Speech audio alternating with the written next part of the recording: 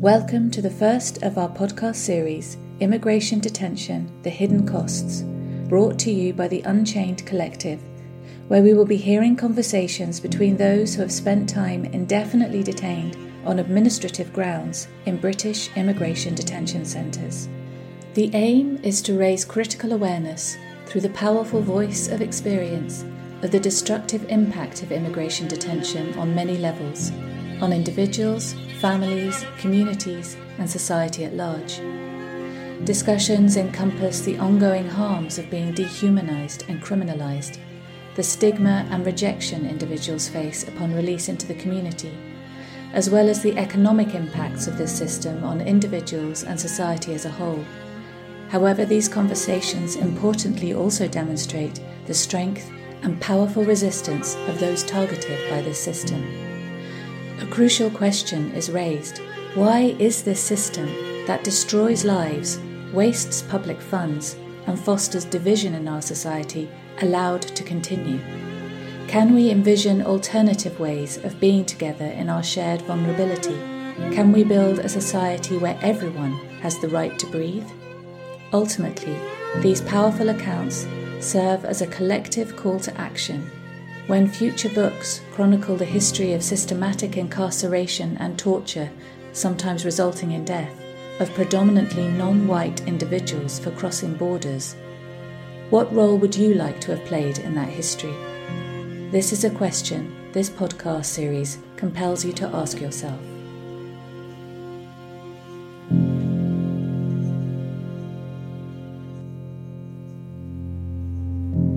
All these women and all these people, they have passed through a lot of trauma before even coming to UK. So detaining them is kind of re-traumatizing them again. They would be walking up and down the corridors in the night. You hear their boots, thumping on the floor. You couldn't sleep because they would be taking people to deport them in the night. The whole idea of a detention system. But they didn't tell me why I was detained. It's based on past experience of colonialism. I still now don't know why they detained me. The detention made us to be alienated from each other. Nobody wanted anything to do with me because they felt I might have committed a crime. I'm being labeled as a criminal, so I don't have any freedom. The wastage of money involved in running this whole institution. And you just feel losing my identity, having to get adjusted to, being called out through a number. I feel like I'm just a number. You are unwanted. You feel like you are really not like a human being. Able-bodied men and women to be behind bars is an economic waste, is a human waste. We need to counterbalance the negative rhetorics that are coming out there that immigrants are nothing but a burden to society. And this hatred to hate other people who are not English. Knowledge, they say, is power.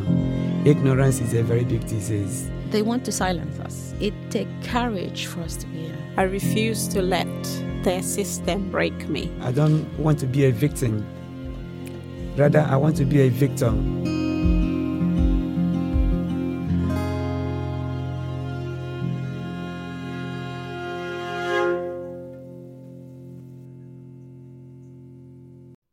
So no need no sign, no visas, anything.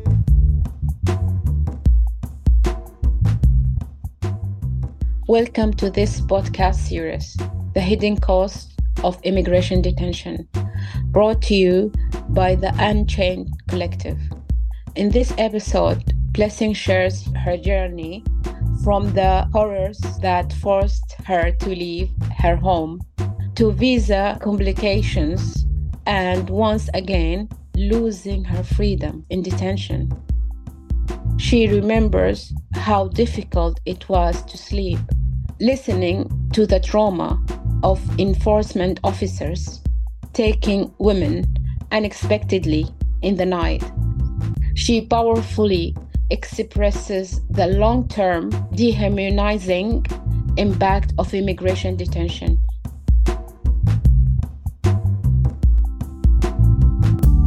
Everybody is released to be free, no matter where you're from. Thank you, Blessing, for being here. Would you like to briefly tell something about yourself? Yeah, thank you, Flower. My name is Blessing, and I come from a country in Africa, in Eastern Central Africa. I found myself leaving my home because of oppression from my relatives where I was married.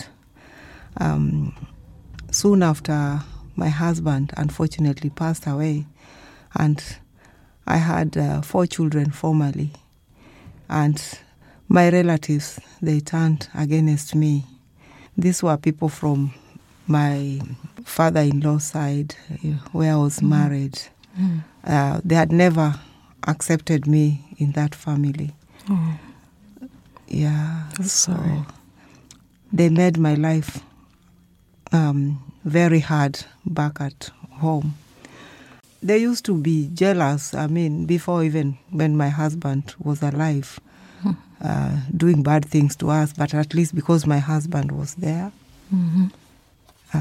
he was able to keep them from causing too much damage in our family. But when my husband died, and they just started being aggressive. One time, they burnt my house in the village. At a certain point, I lost my job. They started doing other bad things and actually ended up in losing my son. They poisoned him and he died. So sorry. And this really, made me feel, my God, these people, they have done other bad things. They were not even allowing me to cultivate, on our land, that time in the village. And that is the time it reached a point, if I tried to do planting, somebody would just come and bring some cows, and graze them, in the land where I had planted. And all this were frustrating. It is. I tried to complain even to the chief of the area, but nobody would listen to me. They were like, this is just a woman, and I didn't have anybody to support me. Wow, I'm so sorry to hear that. Yeah. And when you came to the UK, were you detained? Yeah, it came later because I came to the UK to visit a friend. It was on a visit visa. Okay. But I lived with a friend for some time. That is the time, as I was living within these 6 months, it dawned on me that here I would find my freedom. I would be, safe from the hands of my clan. My son, the way he died, his death came so suddenly, and that is what now made me really fear for my life when they poisoned my son. And so sorry. So when I got this chance and I ended up here, I realized this is an opportunity to be free. I didn't know how to go about making a claim for asylum, and I was so scared, how will I start, and all this. Suddenly, they realized that my visa had expired when they arrested me, because I was asked for identification, and, that's when they realized that this is a person who is here in this country illegally. At that point is when they put me in detention for the first time. So sorry to hear that. Yeah. So after the detention, how do you find yourself in the community? First of all, when I was in detention, that's the time I realized I had again lost my freedom. I was a nobody. I lost my identity. And that's the time it hit me bad again. This is the point whereby I'm served with so many letters, legal letters, which I don't understand, like being threatened with deportation. Your time to live in this country had expired. What are you still doing? That arrest came some few years after, kept on like moving from a friend to friend because nobody was able to house me for a long time. And I started, working for people, taking care of their children in the houses. So I went through a lot in the detention period. During that time when I was locked up, there were 3 letters for removal. And this thing happened in the course of several months when I was inside there. In the room, you have to live like 2 people. You are strangers to one another. You don't know one another. Yeah. You have different mindsets. And the officials who are,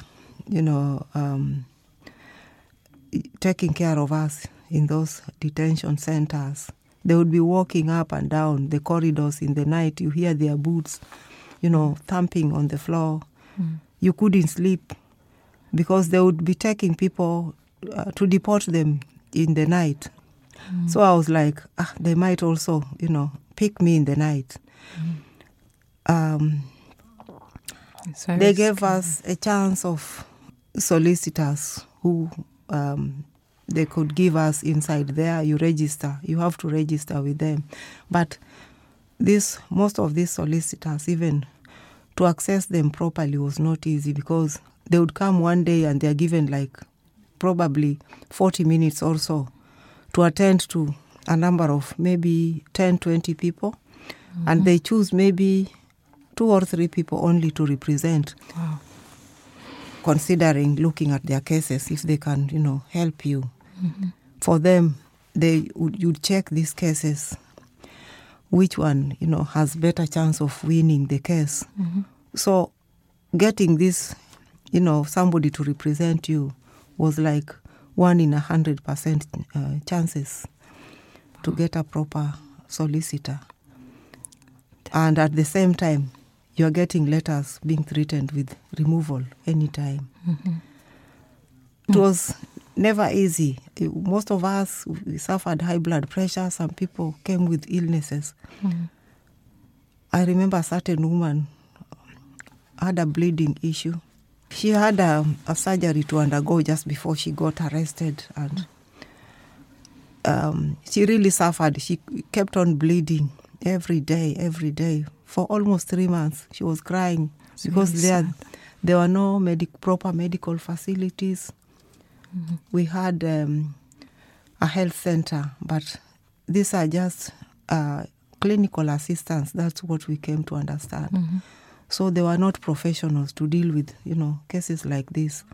And we all felt for this woman because everybody came to know her condition. She was bleeding. The bed sheets were filling with blood every night. Nobody bothered for like almost 3 months. Wow. They take her to hospital. Other people were suffering. Some people, came in. Maybe they had been diagnosed with cancer. Others, before they got arrested, they had medications in their houses. They were not allowed to have their medications, the ones they were using, if you ask them, then to provide you with the same medications from this health center, the small health center there. They would not give you. They would just give you a paracetamol. And to get access to the hospitals outside, those chances were very limited. Wow. Very, very limited. Wow. I'm so sorry to hear that. And to you personally, how has the immigration detention affected your physical or mental life, mental state of mind? It's been a big traumatic experience. I've been through mental torture. I identity as a person. I feel so insecure.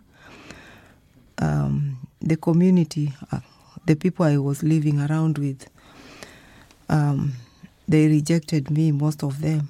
Nobody wanted anything to do with me because if you come from detention, they think maybe you committed a crime. So you are like, somebody living under rejection. Getting help for anything is not easy. You are not allowed to rent a house.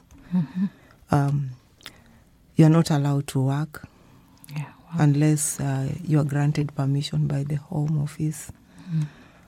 And you go through a lot of insecurity. Mm-hmm. Landlords cannot rent you a house because you don't have, number one, you don't have ID.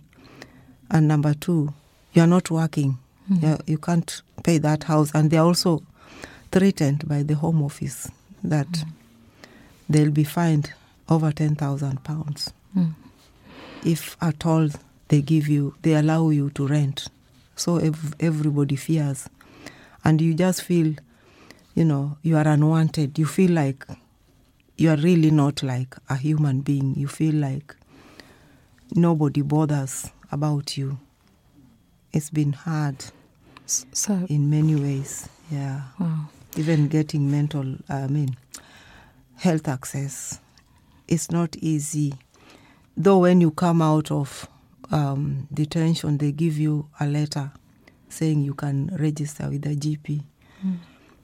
You go to these people, they start asking you an ID. When you come out of detention, they just give you a number. Yeah. Prison number. Actually, the letter they give you, the number is written there and it states clearly prison number. Yeah. So I would say it has really affected me mentally. Traumatized because of the things I experienced in the detention, the removals which were being done, many times in the night, carried out unexpectedly,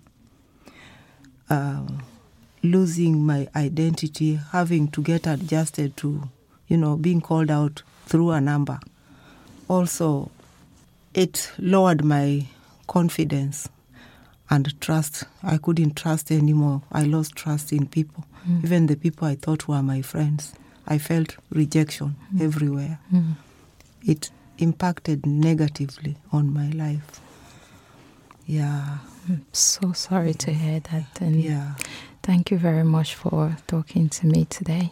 I appreciate all of this. Do you mind talking about the impact that has on your family? Yeah.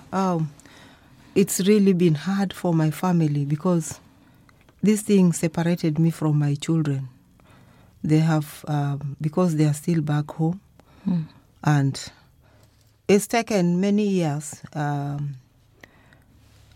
Many times I've been pursuing my case with the Home Office because I ended up being released actually on a bail. The bail conditions are so tough. I'm still not allowed to work. I had applied when I was still inside detention to be given housing, which they rejected. And they released me suddenly.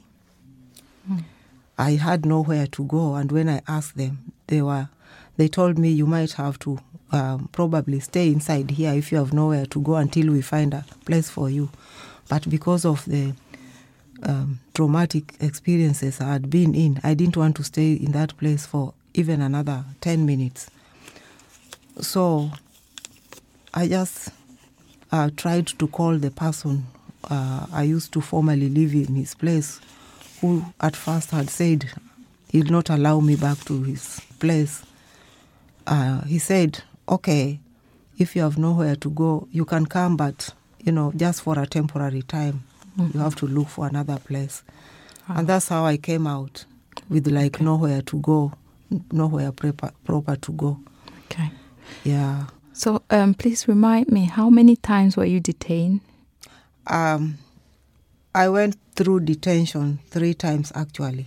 Okay. Through 3 different times, which were very hard. Those 3 different times, because After the first time, they released me after 3 weeks. Another time, it was almost 10 months before I got out.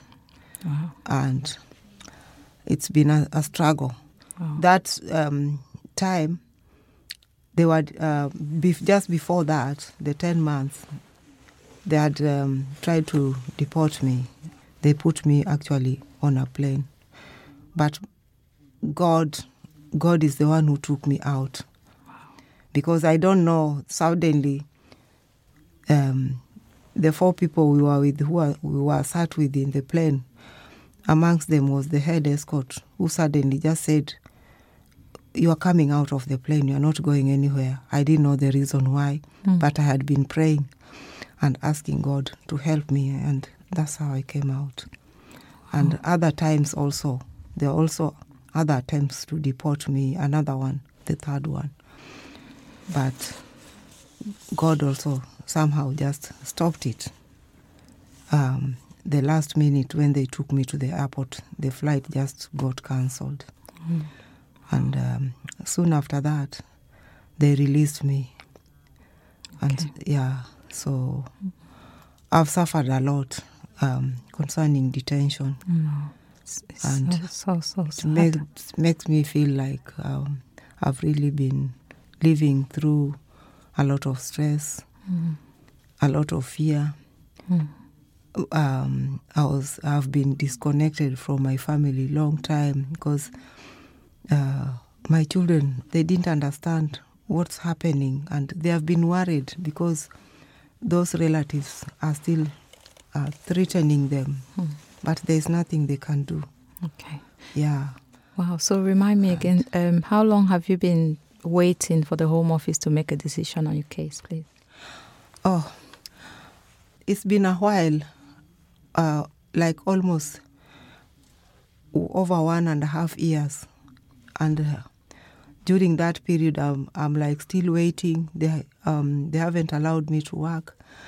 Life has been tough. Okay. And I've just been surviving. Okay. Yeah. Thank you very much. Thank you so much for talking to me. I appreciate that. Okay.